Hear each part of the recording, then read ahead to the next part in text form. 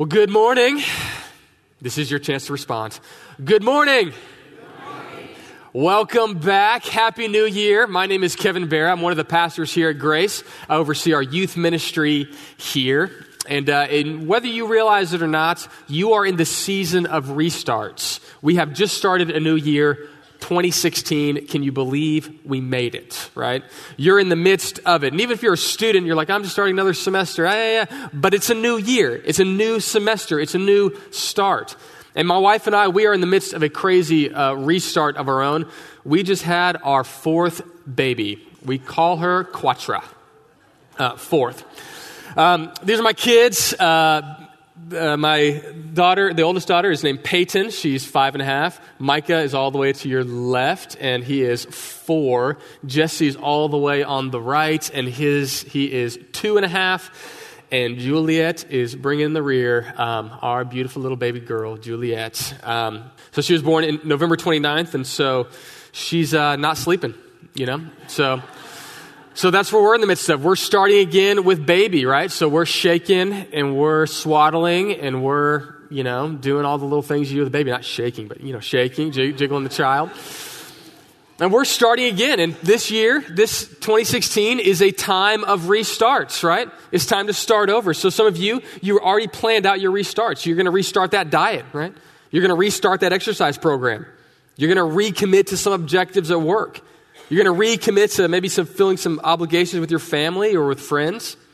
This is a season of restarts, and Zach asked you to share your resolutions. Some of you are like, no, not me, but you're already kind of thinking, what do I want this year to look like? And for me, this season is a time of year where I try to do that. So over Christmas break, I spent time with my in-laws, my wife's family, and my family as well. But my wife's family has a beautiful pool. And so I sat there in about the 82, 85 degree weather that we had this Christmas here in Texas, sunbathing and just reflecting on the year. It was a rough. I should have pictures of it. It was beautiful. And so as I'm sitting there, I'm going like, okay, so what do I want to do this next year? What are my goals from this past year? And what do I want to accomplish this next year? And I'm a reader and a podcaster, and so I started looking at different resources to show me how to achieve goals for this next year. And as I'm reading and listening to these podcasts, they're all kind of centering on the same basic 4 ideas. To write down your goals, review them daily, mark your progress, and make course corrections along the way. And every person's basically saying the same thing, whether it's John Acuff or Forbes magazine or Twitter or Michael Hyatt. They're all centering on this basic idea of write down your goals, evaluate, and complete them. But I was asking myself a more fundamental question. What am I chasing? What am I living for? And what is the big goal that all these little goals will help me to get to? Like, where am I going with my life? And I was asking a bigger question that these guys weren't giving me the answer to. And so for my personal life, I just had to go back to the very beginning, the fundamentals. Vince Lombardi was one of the most famous coaches in NFL football history. Fan. You got a Packer fan in the mix, okay. And one of the things that he did at the beginning of every season was follow kind of the same pattern. And in 1961, the Green Bay Packers had lost the NFL championship the previous year to the Philadelphia Eagles. And they're sitting there in the locker room, and Vince Lombardi walks in with a football. These guys have been thinking about the defeat all year. And he walks in with the football and says, "Gentlemen, this is a football." As reported, one of the receivers goes, "Slow down, coach." He goes, No. This is a football, gentlemen. We're trying to get this ball to the other end in the end zone, and we're trying to stop the other team from getting their ball into our end zone. Are we clear on what we're trying to do? And all the guys are like, yes, we get it. We know the game. But I think what's so pertinent, what he needed to do in that moment, was to remove the past and reset the entire team. And I think oftentimes we need the same thing in our life. We need a moment to reset, restart, to start over with what it is we're actually trying to do and where it is we're actually going. And so what I want to do this morning is I just want to talk about some things that you've already heard, some things you already know. But I hope by refreshing us in the fundamentals, we might start this new year in the right way. And the three things I want to give you from Genesis chapter 12 are very simple. To start listening, to start following, and to restart. So if you have a Bible, flip to Genesis chapter 12. I'm going to read a little bit for us, and then we will continue. We'll dive back in. Genesis chapter 12, God is speaking to Abraham. It says this in verse 1. Now the Lord said to Abram, go from your country and your kindred and your father's house to the land that I will show you, and I will make of you a great nation, and I will bless those who bless you and make your name great, so that you will be a blessing. I will bless those who bless you, and him who dishonors you I will curse, and in you all the families of the earth shall be blessed. So Abraham went as the Lord told him, and Lot went with him. Abram was 75 years old when he departed from Haran. And Abram took Sarai, his wife, and Lot, his brother's son, and all their possessions that they had gathered, and the people that they had acquired in Haran, and they set out to the land of Canaan. This is the start of probably one of the most famous men in history. In fact, the three major world religions of the Muslims, the Jews, and the Christians all know this guy, Abraham. And Abraham had many sons, right? Many sons had Father Abraham. And I'm one of them. So are you. So let's just, you know the song, right? So you know this guy. He's one of the most famous men in history. Three major world religions trace their roots to this person. And this is his calling. This is his start with God. And the first thing we need to do in starting new is to start listening. And God speaks to this man audibly and calls him to get up and go. And in this section, really, there's three objections that I think many of us have when we talk about listening to God, listening to what he's calling us to do. And the first one is this. Many of us would say, I can't hear God. I mean, you would say to me this, Kevin, if I'm just sitting in my house, maybe watching TV, drinking some coffee, hanging out, and I heard a voice, Joe, get up, follow me. I'd be like, okay, I'm going to go. But I haven't heard God speak like that. God hasn't called me out like that. And I'll grant you that. In fact, Abraham was a very specific person, called to a very specific mission. And God may not speak to you audibly, but that doesn't mean that God's not still speaking. In fact, in Psalm 19, it says this, that God speaks through creation. He says the heavens are declaring the glory of God. In Romans 1, Paul says the same thing. He says God has displayed who he is in the things that he has created.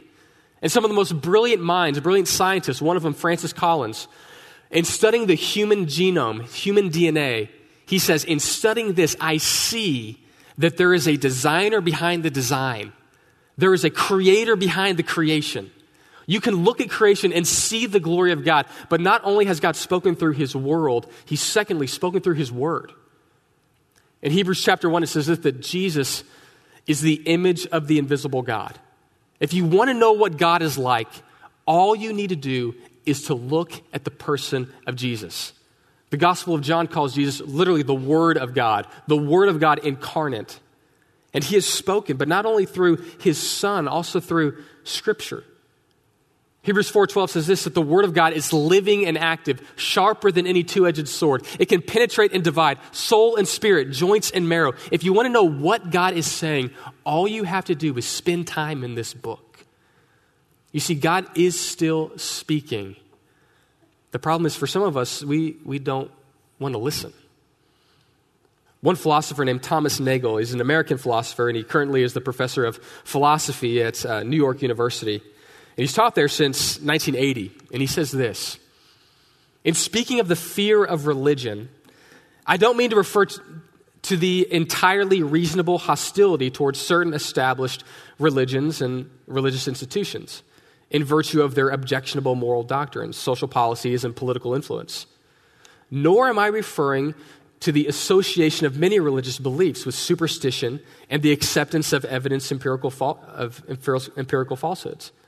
I'm talking about something much deeper. Now listen, namely the fear of religion itself. I speak from experience, being strongly subject to this fear myself. I want atheism to be true, and am made uneasy by the fact that some of the most intelligent, well-informed people I know are religious believers.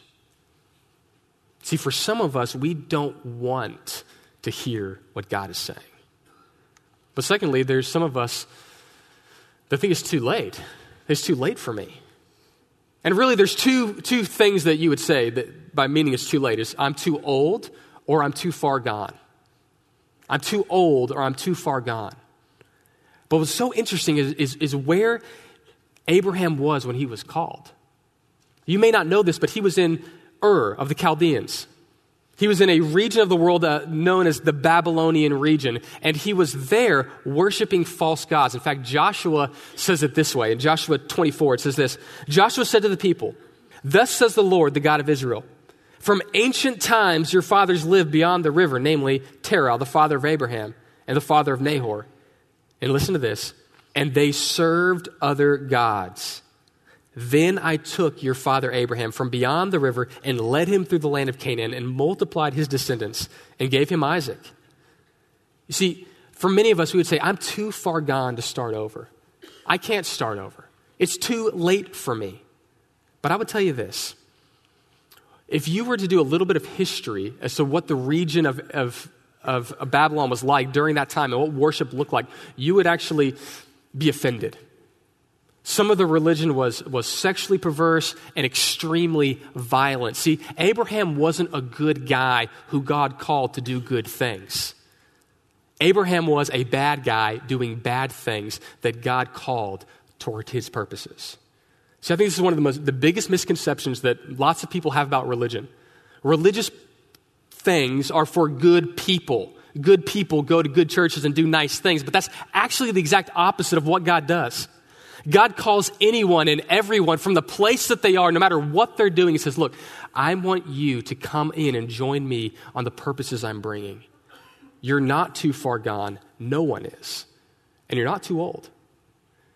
Read Genesis 12, verse 4. How old is Abraham at this point? 75. Abram is not a spring chicken at this point, right? He's lived life, right? He's had a career. He's done things. And at that moment, at 75, God's saying, hey, get up, buddy. We're going to go do new things. Start listening to what I'm calling you to do. The third excuse that we have is probably this. It's too hard. I mean, it wasn't easier for Abraham back then. Weren't they kind of nomadic and they just kind of wandered around? Wasn't it easier back then for him to jump up and follow God? Actually, no. See, the text jumps in and tells him to leave three things. Leave your country, leave your kindred, and leave your father's house. Leave your country, leave what's familiar to you. Leave your place where you know and dwell and all your buddies are. You leave your country. And you leave your kindred. You leave your family. See, at this time in this culture, what they would do is they would have their family together. It was very much a clan mentality that you would look after your uncle and your brothers and all that sort of stuff. Everyone would live together because that's where safety was. So leave the place you're familiar. Leave the safety of your kindred. And then thirdly, leave your father's house. Leave the people you know and love. I'm calling you to listen to me and go where I'm leading. You've got to get up and leave. And it's hard. Listening to God and following where he's leading is always, always hard. It is. But what you may be missing is what God says to Abraham. There's 5 I wills in this section. 2 verses, 5 I wills. He says, go to the land that I will show you. I will make you a great name. I will make you a great nation. I will bless you. I will protect you. And everything, God's saying, look, I will be with you. I'm not sending you off on your own. I'm telling you to leave where you are and come to where I'm going. Start listening to me. Come to where I'm leading you. See, listening to God is primarily about trusting in what God is saying and what he will do. So start listening, but secondly, start following. Start following. And the challenge in this part is this, is that God, once we start following God, it's not easy. And what God does next is he leads them into two major challenges.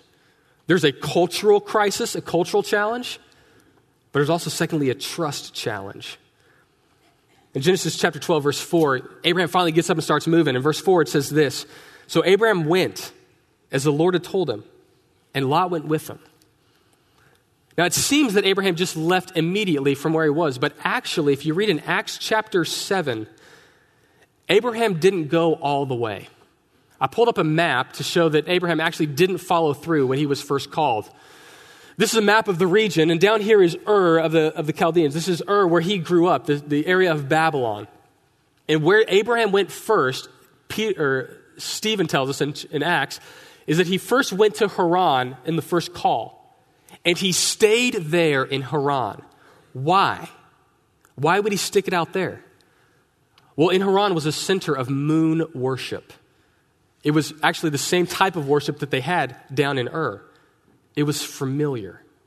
It was what they knew. And he brought his dad with him, he brought his nephew with him, and they all first went to Haran, and they settled there. And it wasn't until Abram's father died several years later that they finally made the next move. When God spoke again and said, no, you didn't go all the way. Come on. You only went halfway. See, the place where he's trying to get is all the way down south, kind of where this purple arrow is down here. That's where God's leading him, and he went halfway. Why did he go so far north? Well, in between there is a barren desert. It's the Great Desert. It's I forget the name of it. It's a ridiculous desert. You can't go through it. So you follow the water mount north to Haran, right? And so he's sitting there in comfortable culture. That's where he's living. And right there, it's when he's sitting there going, okay, God's going, no, that's not far enough. I need you to keep going. And in verse 4, he finally gets up and starts traveling. And as he starts traveling, verse 5, it says, and Abraham took Sarai, his wife, and Lot, his brother's son, and all their possessions, and all that they had gathered, and all the people that he had acquired in Haran, and they set out to the land of Canaan.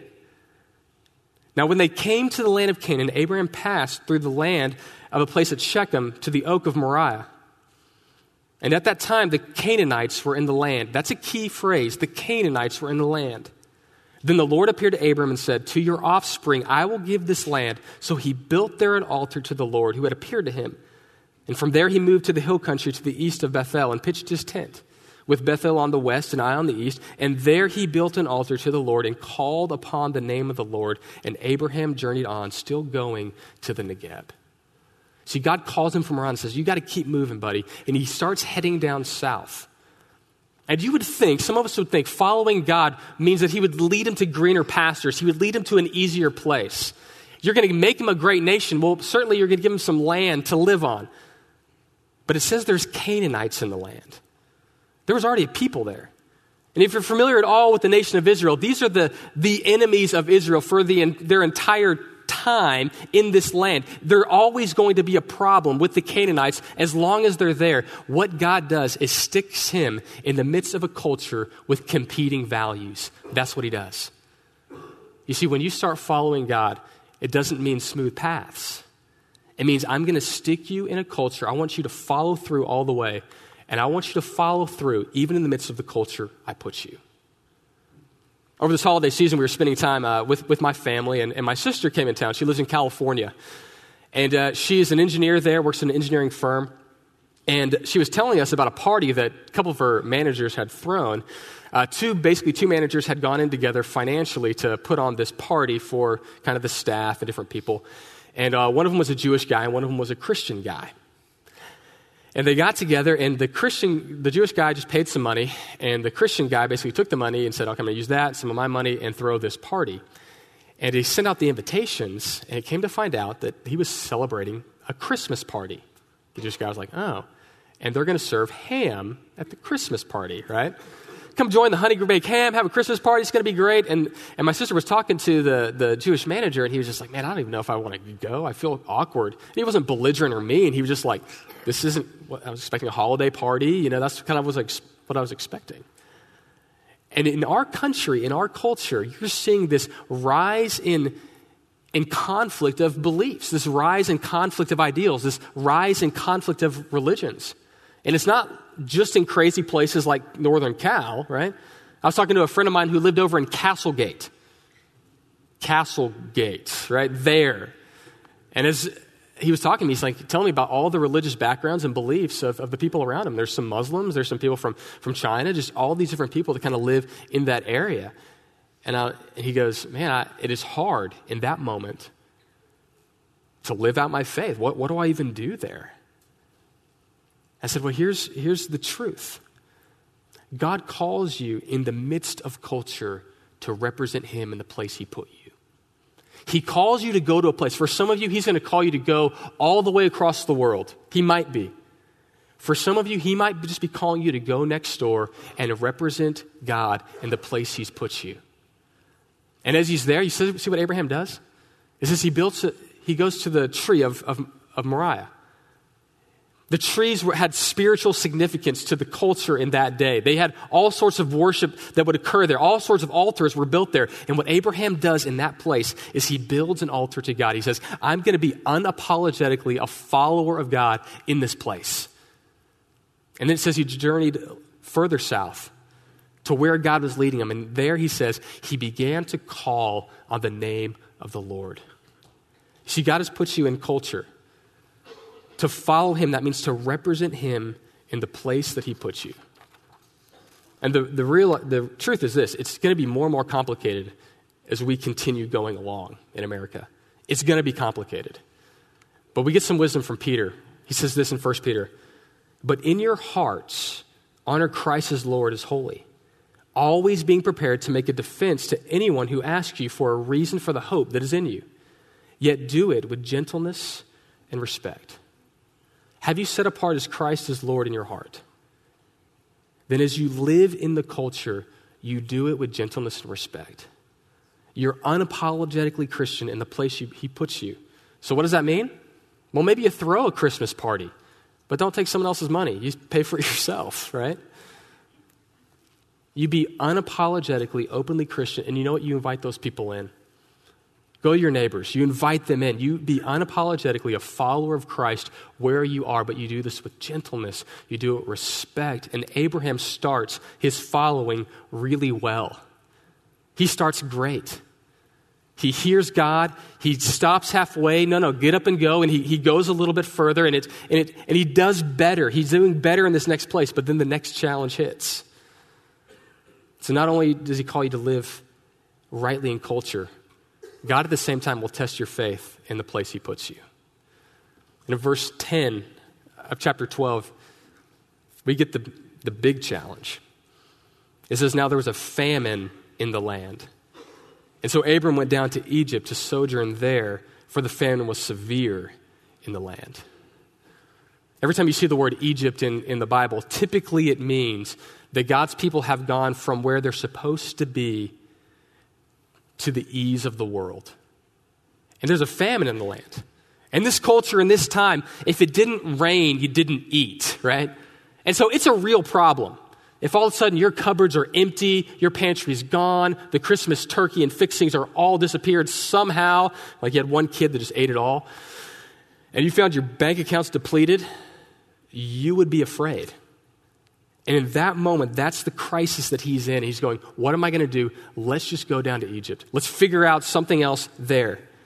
And he does something that I personally just think is hilarious. The way that he treats his wife in this moment is absolutely absurd. And so I thought about it for a moment. I said, what are the dumb things that I have said to my wife over the years? What are the dumb things that I've said to my spouse? Because I just want to get a comparison, right? So here's some of the statements that my wife and I have said to one another. It's your turn to change the diaper. Like we're paying each other back, right? Or this is horrible. Here, you taste, right? Or can you see why the kids are screaming? I'm trying to sleep. You know, you pulled that one off. Or take out the trash. It's disgusting. There's no way I'm touching it, right?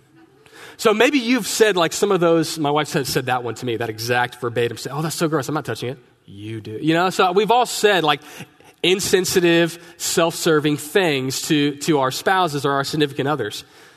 And then I read what Abraham did. Read me verse 11.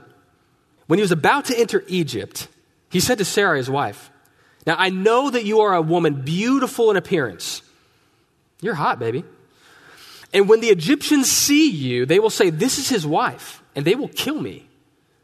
But they will let you live. Say you are my sister, that it may go well with me because of you, and that my life may be spared for your sake." Okay, what? To bring this up to modern day, what's happening? I mean, Abraham starts off the statement really nicely. He goes, "Baby, you are beautiful." She's like, "Oh, Abe." He's like, no, seriously, you're hot. Like, too hot. Like, I should have married the neighbor girl down the street who was not quite as hot with a good personality, you know? Like, I should have married that girl and not you. Like, people would kill for a girl who looks this good. Like, literally. They're going to kill me when they see you. And so here's my plan, babe. Here's my plan. Just hear me out. Just hear me out. We're going to get down there. They're going to say, she's amazing. And I just want you to say, you're my sister. And when Pharaoh takes you into his harem, right, and kind of is one of his wives, like, you just kind of go with it and we'll see what happens. I mean, can you imagine what Sarah's thinking in this moment? Like, okay, Abe, wait. You brought our family all the way from Ur, all the way down to this place because you were following God, right? Because you were listening to God. You were strong, right? You were powerful. You were like this man on a mission. It was awesome. And you're selling out. Now, where's my knight in shining armor? Oh yeah, he's there in the fetal position on the corner. Like, that's where my knight is now. And he goes, "Babe, let's just see what happens." And they go down. Verse 14. "Now when Abram entered Egypt, the Egyptians saw that the woman was very beautiful. And when the prince of Pharaoh saw her, they praised her to Pharaoh. And the woman was taken into Pharaoh's house, and for her sake, they dealt well with Abraham, because they didn't want to kill the guy that was the brother of the bride. He didn't want to do that. That was a bit lame. And he had sheep and oxen and male donkeys and male servants and female donkeys and camels." Abraham just sold out his wife and the call of God for some camels. I was following God. I was doing the right thing. And all of a sudden, the temperature turned up. I wasn't sure if I could trust God in this moment. You know what, babe? Panicked. You sell yourself. Maybe I'll get some camels. Let's go down there. And he's sitting there, and he's looking pretty well off, right? He's wealthy now. He's brought into the Pharaoh's house. They're taking care of him. Here's some camels. Here's some maidservants.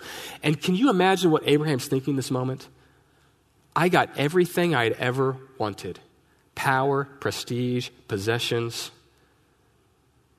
All it took me was selling out the plan of God and my wife. Have you ever been in a moment where you got everything you ever wanted, but it cost you more than you ever thought? Have you ever gotten the one thing you were chasing, but you missed the one thing that mattered most? I remember when I was in college, I was training to run track. I was training with the track team, and it was coming up to the NCAA championships, and you had to run a qualifying time to run at the championships. And I was selling out everything for track. It was my eat, live, breathe, everything on this pinnacle. If I could just stand on that stage and get that award, go to those championships, that's what I'm giving everything for. And they flew us out to Palo Alto, California, and we're there at Stanford University. I get on the line, I run the race.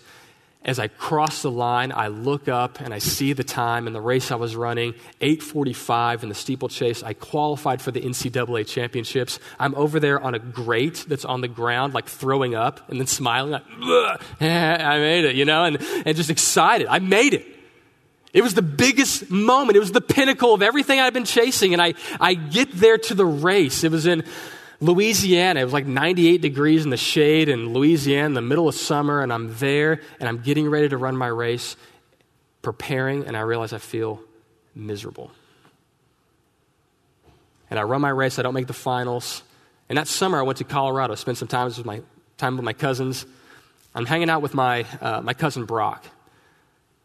And he tells me to go out on this, where to go on this run. He kind of sends me out there, and I start the run. He says, "Now, here, just listen to me.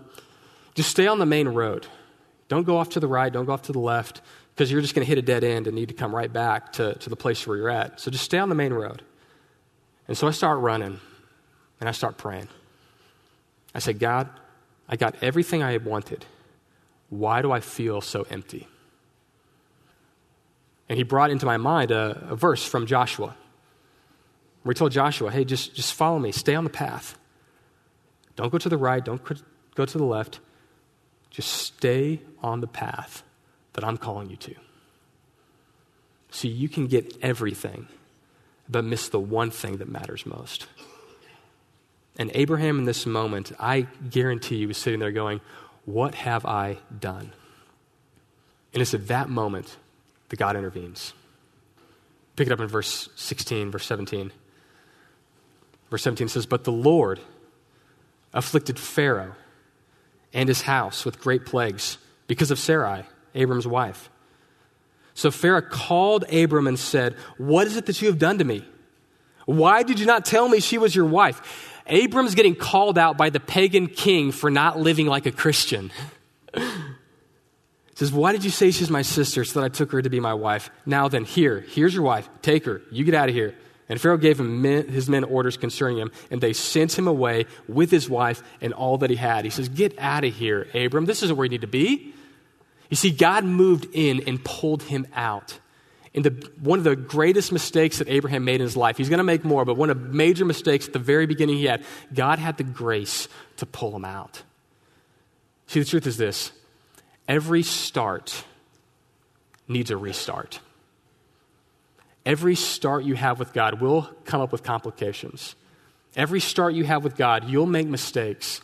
And every start you have will require a restart along the way. Because we'll all make mistakes.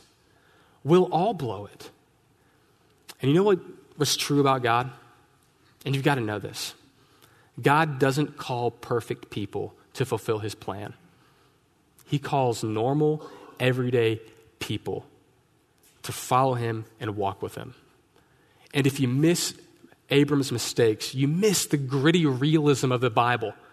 These aren't perfect people. These are people that have made a mess of it that God still pulls out and uses for his purposes. One of my favorite characters in the New Testament, people in the New Testament, is Peter. And Peter was a ready, fire, aim kind of guy, right? A lot of passion, not a lot of direction. And one of the early moments of Peter's life is he's interacting with Jesus. Jesus asks him, "Who do the people say that I am?" Some say you're John the Baptist, one of the prophets. And then Peter goes, "You're the Christ, the Son of the living God." He goes, "Did you hear that, people? That was awesome." And Jesus goes, "Simon, Bar-Jonah, blessed are you, because flesh and blood didn't reveal this to you, but God himself revealed this to you." He said, "Peter, that was amazing." He's like, "Gentlemen, did you hear that? It was awesome."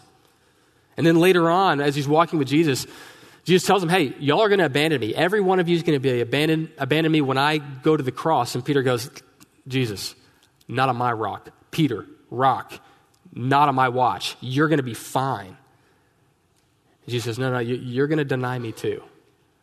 And when they're in the Garden of Gethsemane, men come to grab Jesus. And Peter, once again the fighter, grabs his sword and like goes for the kill, right? And gets a lobe, gets the guy's lobe off, ready, fire, aim. Didn't really think it through. And Jesus goes like, what did he do? No, I told you this is going to happen. And they take Jesus away. And then Peter goes to get closer, and he says that he walks over and he gets around some people that are in front of a charcoal fire.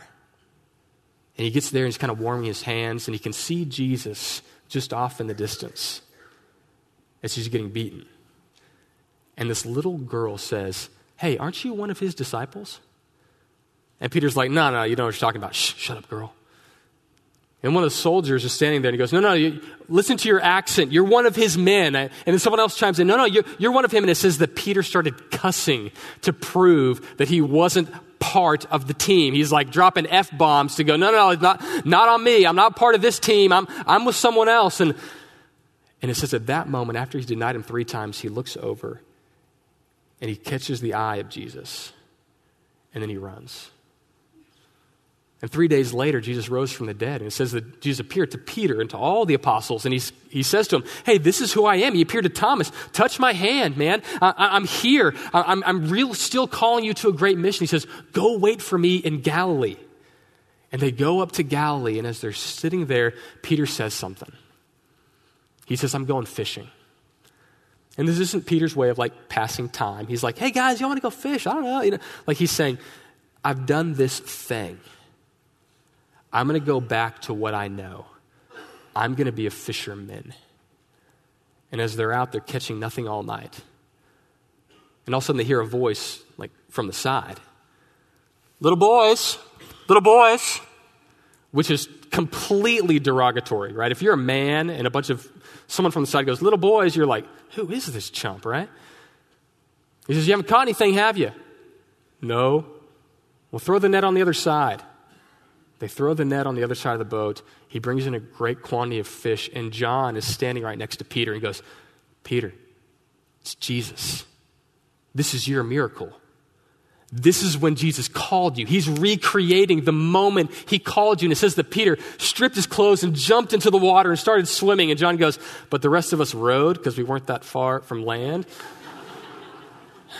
And Peter swims out and he gets there right in front of Jesus, and Jesus already has a charcoal fire sitting right there, fish filleted open.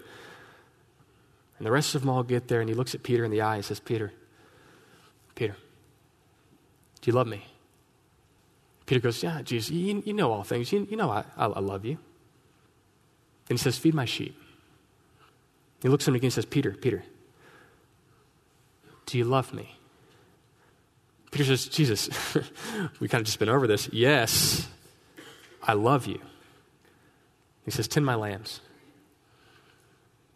And the third time he goes, Peter, hey, just so we're clear, do you love me? And Peter gets frustrated at this moment. Like when your kids ask you 30 questions, hey, when are we going to be there? You're like, shut your mouth. Yes, we're traveling to Gigi's house. We're going to be fine, right? He says, Peter, do you love me? Jesus, you know all things. You know I love you. Then feed my sheep. He says, Peter, look, hey, when you were younger, you used to get up and go wherever you wanted to go. But when you get older, someone's going to take you by the hand and lead you where you don't want to go. The Bible says he said this to warn Peter of the type of death he would have. He says, Peter, I'm calling you to follow me. And sometimes I will bless your life in prosperity, but sometimes you're going to go where you don't want to go. But I want you to listen to one thing. I want you to follow me. And at that moment, Peter looks over to John sitting next to him and goes, what about that guy? What's going to happen to him? Jesus says, don't forget about him. You follow me. Let's start again with you following me. Where are you this morning? Have you been listening to God? Are you following God with your life? Do you feel like you're too far gone? Hey, I'm just going to continue my normal life, my normal thing through this next year because that's kind of what's comfortable, that's what's normal. Or is God simply saying to you, hey, look, are you going to follow me this next year? The men are going to prepare for us communion. And as they do that, I'll just want to give a couple applications in closing. The first one is this. Are you ready to start over this year? Are you personally ready to start over in your walk with God? Then I'd follow that up by, are you listening to God? Are you carving out personal time where you're getting in the Word of God, you're getting around the community of God to look at the Bible? I'll tell you this, at Grace, we do everything we can to provide some environments for you to do that. Through our home churches, through our Wednesday night studies, through different environments, we give you opportunity to be around fellow believers. But are you as well personally going to get in the Word of God? And are you following God? Are you really following hard after Him where He's going? And lastly, number 4, do you know that every start requires a restart? We're all going to blow it along the path. And all that's needed, all that God's asking you to is to turn back and say, do you love me? Then let's go. Let me pray for us as the men bring communion. Lord, thank you so much for this morning. And Lord, as we reflect on the start of this new year, I pray that we would reflect on how this last year has gone. And Lord, I know that some of us really need to start listening to you, or maybe really following you for the first time. Or maybe even some of us have said, no, I've tried to follow God, but I've really been off course this past year. And this year can be a great year of a restart. Lord, I pray that you would open up our hearts to where we might need to start again this next year.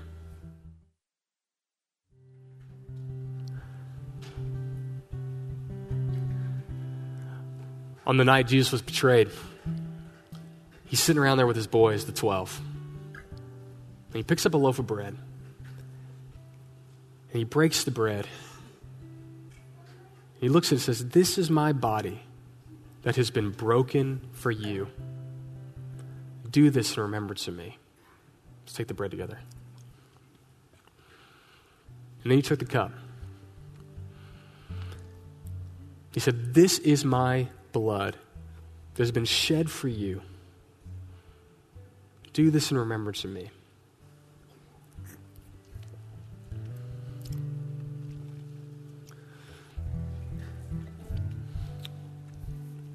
In closing, I just want to give us one last story and then pray us out. I don't know what resolution or what start you're thinking about, but I pray that you would write it down and really hold to it in this time. And some of you, I think, fear starting over because you feel like building something new requires more work than you're ready to give. Or maybe you've made so many mistakes along the way this past year that you can't even think that you can create something new this next year or go a different direction. But my wife and I have gotten hooked on HGTV over this break. In particular, a show called Fixer Upper. Fans? Fixer Upper? Anyone? Oh, yeah, I knew it. And the two main people in it are a man named Chad Gaines and Joanna Gaines, and they're hilarious to watch, fun family. The only negative about the show is they kind of quote or celebrate Baylor Bears like intermittently throughout the show, and you're like, you have to do that, and other than that, you're amazing. And throughout the show, it's an amazing story of they take these houses that no one loves and makes them into something beautiful. I remember one show I was watching in particular, this house they got for $10,000 because basically it was worthless. They thought they were going to bulldoze the whole thing. And Chad and Joanna get in there and they start going to work. They're taking out walls, they're taking out siding, they're bringing in new stuff. And you're looking at it going like, this is so gross. Rats would not want to be in that home, right? And remember as they're walking around, they're going like, we don't want to be in this home. And you watch the transformation at the end of it. You see this beautiful home that some friends of theirs were so excited to move into. And my wife and I are talking, we're going like, hey, would we want to do that? Like, could we be fixer-uppers? Could we go get some, dilapidated old house somewhere in the middle of nowhere and rebuild it? And we looked at ourselves and went, no, that's well beyond our skill set, right? That's nothing that we could pull off by ourselves. And then we said, but if Chad and Joanna wanted to come down and hang out, because they would just be fun to hang out with, and they themselves would put their hand to the wheel on this, we would trust them to pull us through. We would trust their hands on this one. The same is true with God. You can't pull you through. Peter couldn't, Abraham couldn't, neither can you. But if you entrust yourself to the hand of God, He will lead you in the place not only He most wants you to be, but ultimately where you most want to be, in the center of His plan as He rebuilds your life. Let me pray for us. Lord, thank you so much for this season. And I thank you that we can start anew with you. I thank you so much for the communion that we have to celebrate the broken body and the shed blood of Jesus, really a restart that we might have a new birth with you.